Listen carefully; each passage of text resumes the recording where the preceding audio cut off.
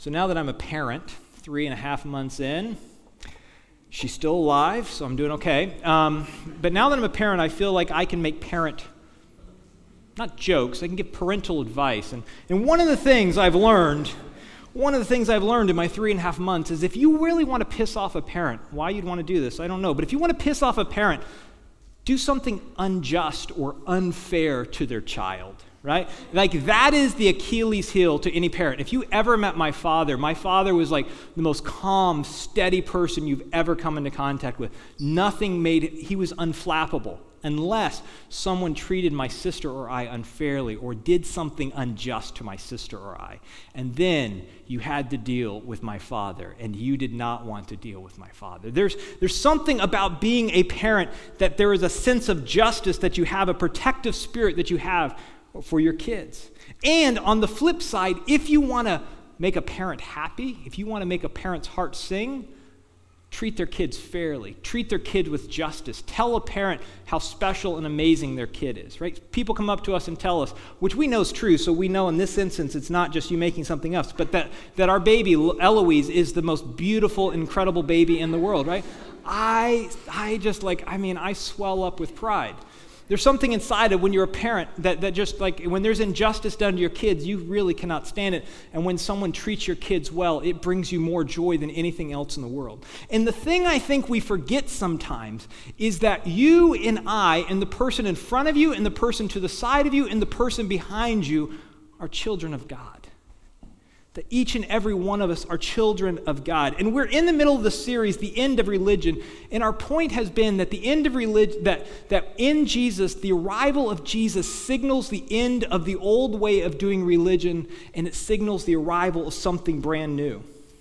And the problem is, and we dug in this a bit 2 weeks ago and then a bit last week, the problem is that our conscience has been shaped by a particular version of religion. Our conscience has been shaped by a particular version of religion. And in our case, it looks like it's a little bit of what I'm referring to as the temple model of religion, which I'm going to talk about in just a minute. The temple model of religion with a little of the Jesus movement mixed in, with a lot of American exceptionalism sprinkled in for good measure.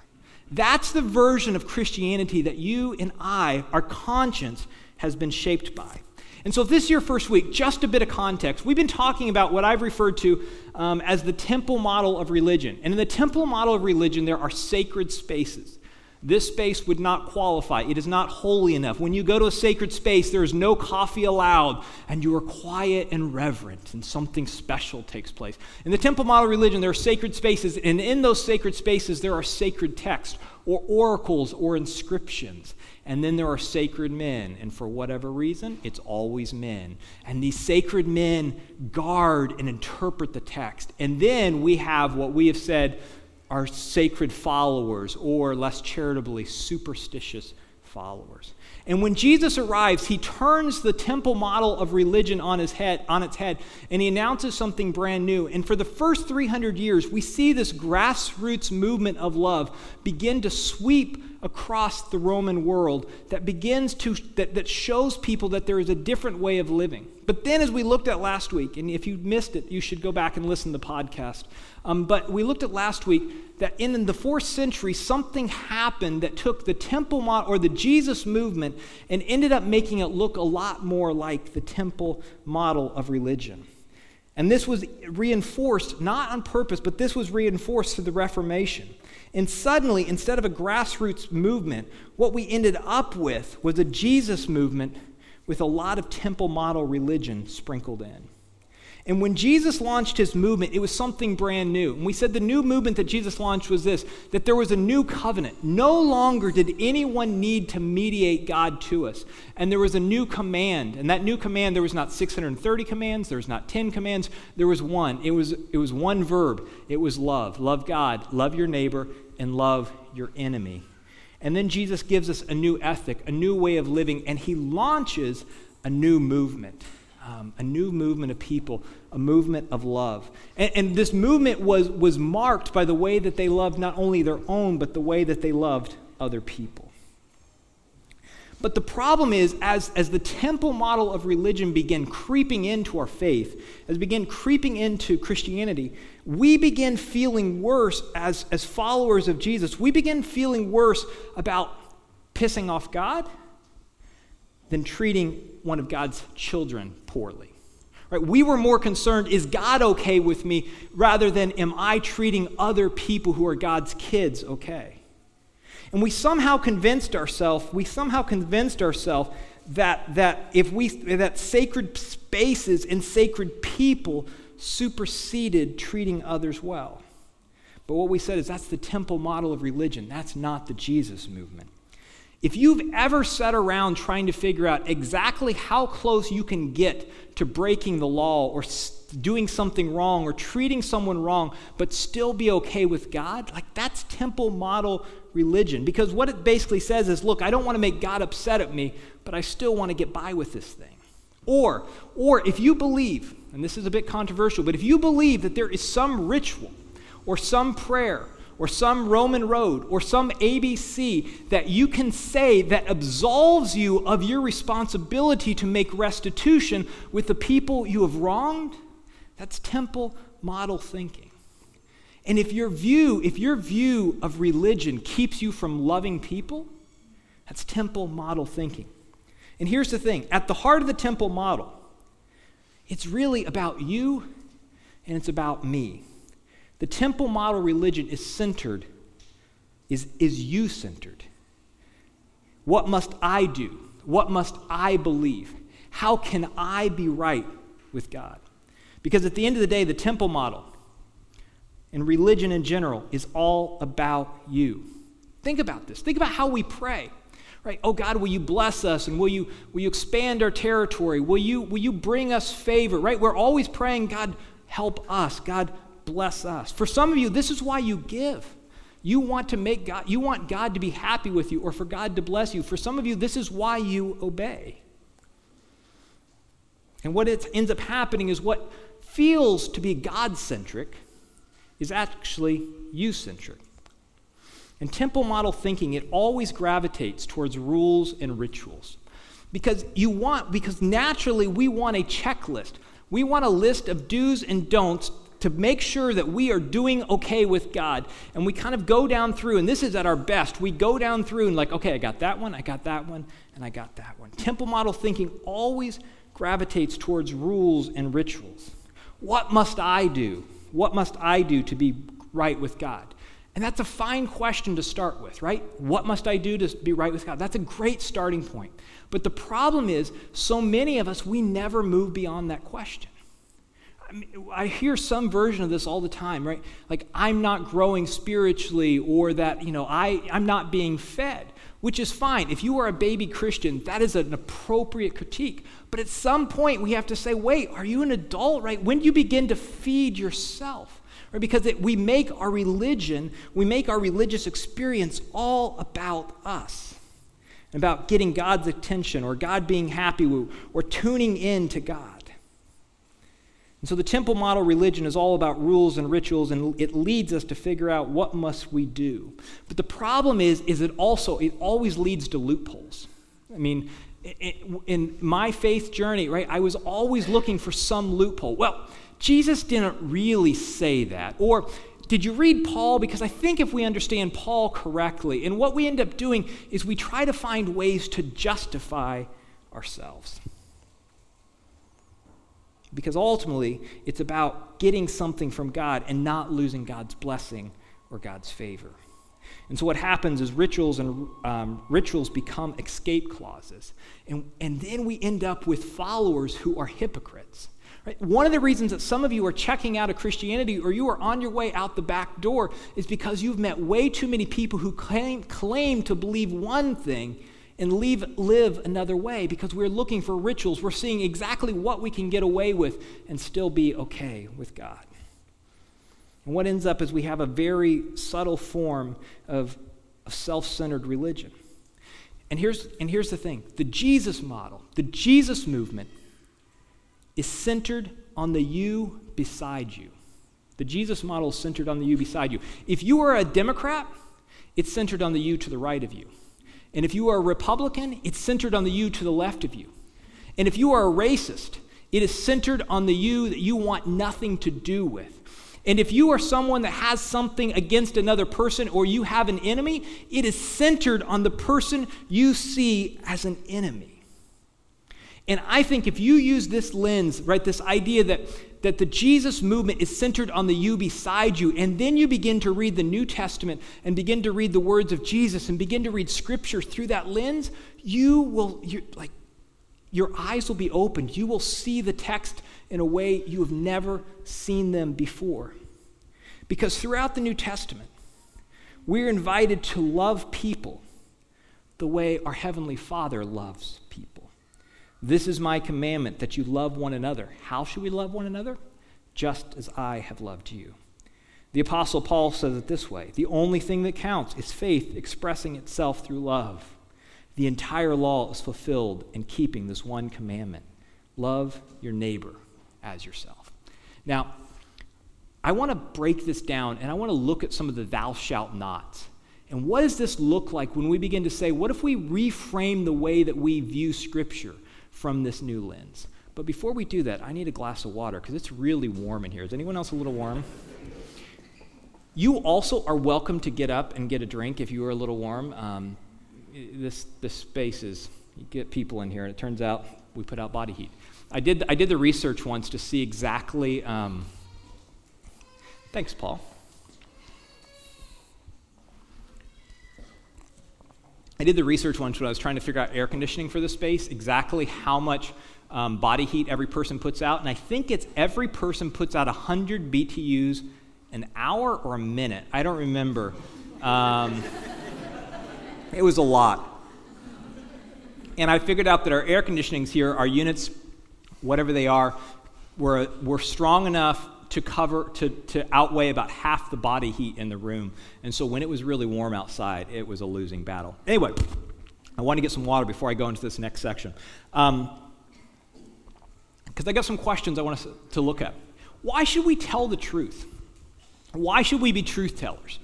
Now, growing up, I was an overly conscientious person. I was always afraid of lying to people. Now, that didn't mean I didn't twist the truth. I just didn't want to I didn't want to technically lie, because I knew if I lied, the reason we shouldn't lie and the reason I should be a truth teller was, well, because the Bible said so, right? It's in the 10 Commandments. Thou shalt not bear false witness against your neighbor. At least that's the way the King James Version puts it. But the reason that we shouldn't lie in the Jesus model, the reason we shouldn't lie is because you are covering yourself at someone else's expense. When you are lying, you are saying to another person, you are not worthy of the truth. The reason Christians shouldn't lie, the reasons Christians should be truth teller, has nothing to do with the fact that the Bible says don't lie. That's not the reason we don't lie, right? The temple model says, look, I'm going to tell the truth so God will love me. But the Jesus model says, no, you tell the truth because you love people. Or this, why are we generous? Right? Why are we generous? And we could list off some verses from Malachi about giving, giving 10%, and if we don't, we're stealing from God. No, the reason we are generous is because when we're generous, it helps the person we're generous to.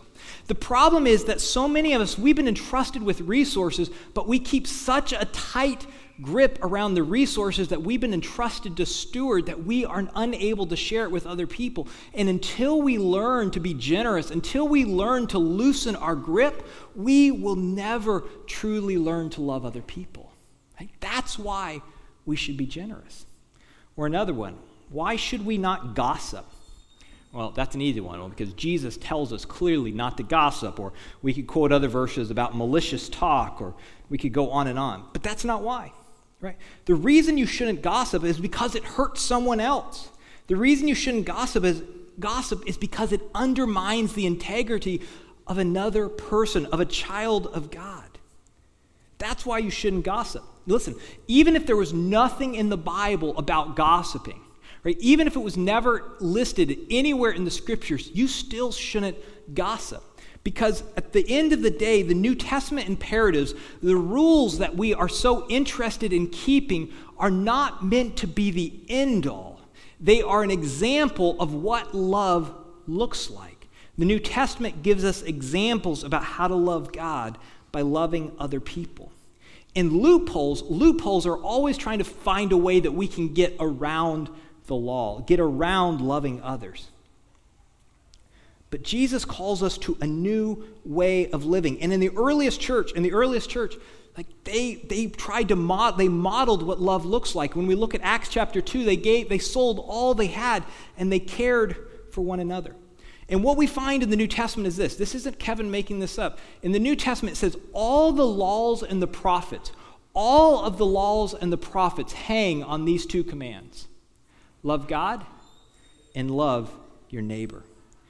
But what I find interesting is the message of Jesus is not new, or the message that Jesus is trying to get. Jesus is the fulfillment of what God has been trying to do and what God has tried to say since the beginning of his history with his people. You heard of the 10 Commandments. There are these 10 things that in a movie a long time ago with Charlton Heston are etched onto stone. In the 10 Commandments, though, that are given to Moses on Mount Sinai, the first 4 commandments deal with the way we love God, and the last 6 commandments deal with the way we love other people. And everything we read in the scriptures is an example, is an illustration, is a commentary on what it looks like to love God by loving our neighbors. They're not there simply for your benefit, but they are for the benefit of others. They're not for God's benefit, right? We sometimes think we are doing God a favor. God is fine, right? God is okay. We're not doing God a favor. This is for the benefit of the people that God cares about more than anyone else in the world, and that's his children. Now, if you're listening closely, you might be saying, Kevin, this sounds like a hippie sermon, right? Like, all we need is love, love, love. I mean, we tried that in 1968. It was called the Summer of Love, right? It was everywhere. If we could just love everyone. It sounds a bit like the Christian Woodstock. We should just go out and buy Birkenstocks and, some kind of sentimentality, sloppy faith. But here's what I want you to hear, that the Jesus model, you're right, the Jesus model is significantly less complicated. It's significantly less complicated, but it's far more demanding. The Jesus model is significantly less complicated, but it's far more demanding, because at the epicenter of our faith is a man who claims to be sent from God, who claims to be the Son of God, who claims to put God on display, but the story ends, his time on earth ends with him being crucified to a tree, splattered in his own blood and the saliva of the people who put him there. That is the ultimate end of love. It's far less complicated, but it's way more demanding. See, because the problem is, in the temple model of religion, the way we've done religion, it's always easy to find a hiding place. It's always easy to somehow convince ourselves and to justify our actions to ourselves. Well, Jesus didn't really mean that. Well, that's in the Old Testament. That's not the way things are now. But I think if we begin to say, what does it look like to love other people? What does it look like to be merciful? How merciful are we to be? We're supposed to be merciful just as our Heavenly Father is merciful. It's hard to get around things like this. In your relationships with one another, have the same mindset as Christ Jesus. This is why the Christian faith is so powerful, because as followers of Jesus, there's no place to hide. There are no loopholes. There are no workarounds. Because intuitively, we know the answer to the question, what does love require of us? And Jesus says, look, this is my command, that you love one another. And then he lays down his life and he shows us what love looks like. And then he says, come and follow me. Come and follow me. And that becomes the lens through which we begin to live our lives, is this question, what does love look like? Or what does love require of me? Now, can you imagine just for a moment, If when you were dealing with a family member or you were dealing with a friend and you were in a conflict, if instead of justifying yourself or figuring out, am I right or are they wrong or who's right or wrong in the situation, if your question the lens was just this, what does love require of me? Now, Charla and I, my wife Charla, who's standing in the back with her beautiful baby, she's spectacular, both the wife and the baby. I was talking about the baby, but... And Charla and I, I've tried to figure out a good word for this. We've had some discussions throughout our 11 years of being married. And in these discussions, I often will walk away with a sense of puffed up self-righteousness about how wrong she was and about how right I was. And even while over the past few weeks, while I've been working on this series, I've been thinking about this question. Right? And when I'm in an argument with someone, or when something's going wrong, or I'm having a disagreement with someone, my immediate reaction is I want to jump to the loophole. I want to justify myself. I want to figure out why I was right and they were wrong, and why I am justified in my anger. And every time that's happened, this question comes rushing back to me. Yeah, but what does love require? Not what can you get away with? Not what can you justify yourself on, but what does love require? Imagine if the Christians in our city of all different backgrounds and areas of the country that we're from, imagine if we would come together and just ask this question, what does love look like? See, in the earliest church, what we saw is a group of people, rich and poor, slave and free, people who were part of the elite and people who were children who'd been cast off. And they came together and they gathered around and they celebrated a common meal and they broke bread and they shared a cup and they remembered that on the night Jesus was betrayed, he offered himself as a sacrifice, right? They came together in love. And people who would never gather around the table, people who would never associate, are united to God and to one another. And all they had, they didn't have the Bible. They didn't have the Bible telling them how to live. In fact, the Gentile Christians didn't even have the Hebrew Scriptures. All they had were some fragments of letters and the stories of Jesus and how he loved other people, and that they were called to love in the same way that Jesus was loved. Imagine if people were critical of us because of what we believe. They believe the dumbest things. Can you believe that those people believe that there is a guy who died and then rose again?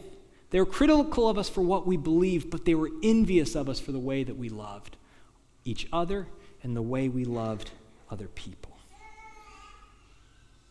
Now, if you've been paying attention, a critique you could make is, Kevin, this sounds awfully like material, here and now, right? Where is all the talk about the glory of God? Right? I learned in the catechism, right? I learned in my catechisms that the chief aim of man is to glorify God and to enjoy him always. Now that you ask about the glory of God, I have a verse that Jesus has something to say about this. He says this, when the Son of Man comes in his glory, and all the angels with him, he will sit on his glorious throne, and all the nations will be gathered before him, and he will separate people one from another as a shepherd separates the sheep from the goats. And he will put the sheep on his right and the goats on his left.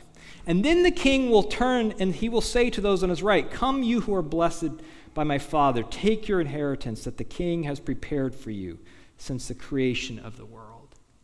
And you can imagine at this moment that the people who have been called forth, they begin to turn to one another and say, what is it that we have done to be called blessed?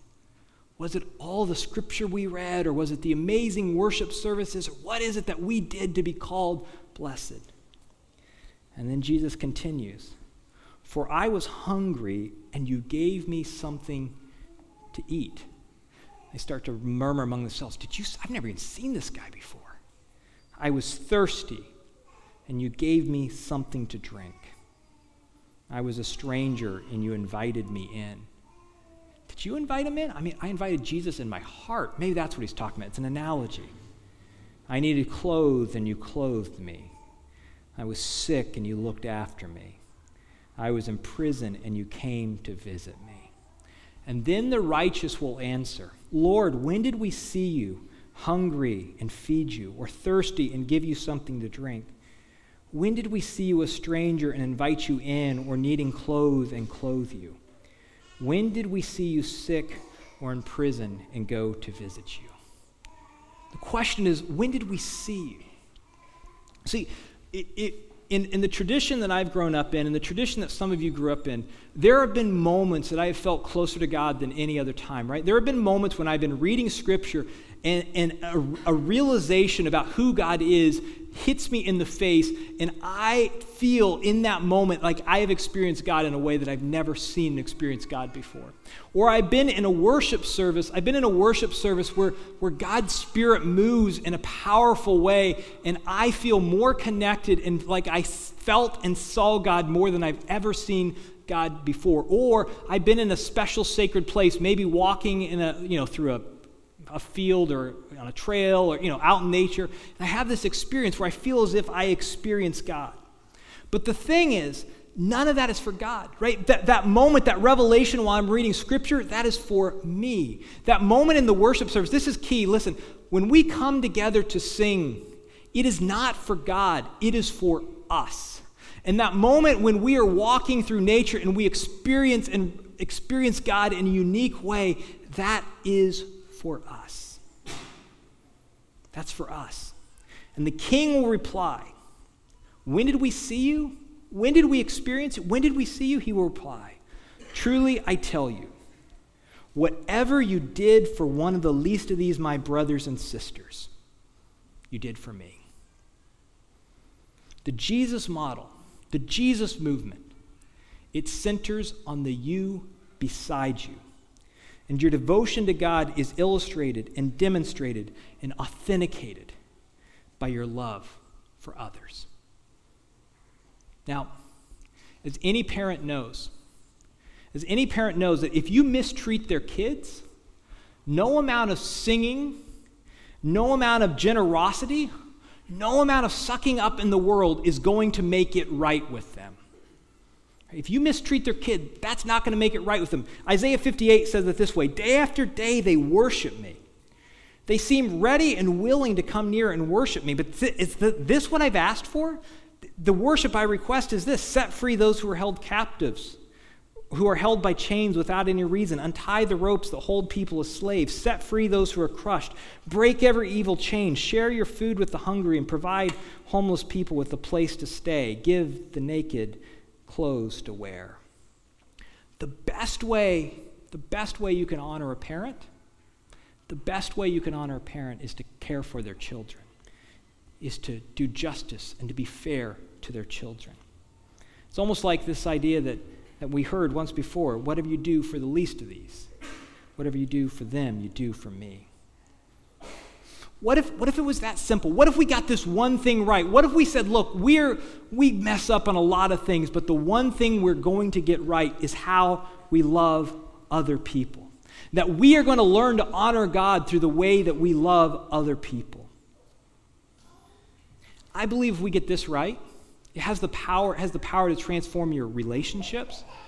It has the power to transform the neighborhoods you live in. And as cheesy as this sounds, it has the power to transform a watching world, because there are people who are longing and hungry to see Jesus put on display. They are looking for a community of people who put love on display. And we're going to wrap up next week. Let's pray.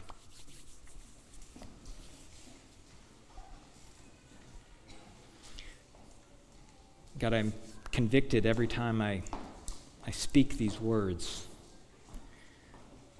because I know so often that I choose the option other than what love requires. And I pray that as we go forth from this place this week, that you would have the thing that is emblazoned on our mind is this question: what does love require? And that becomes the lens through which we learn to live.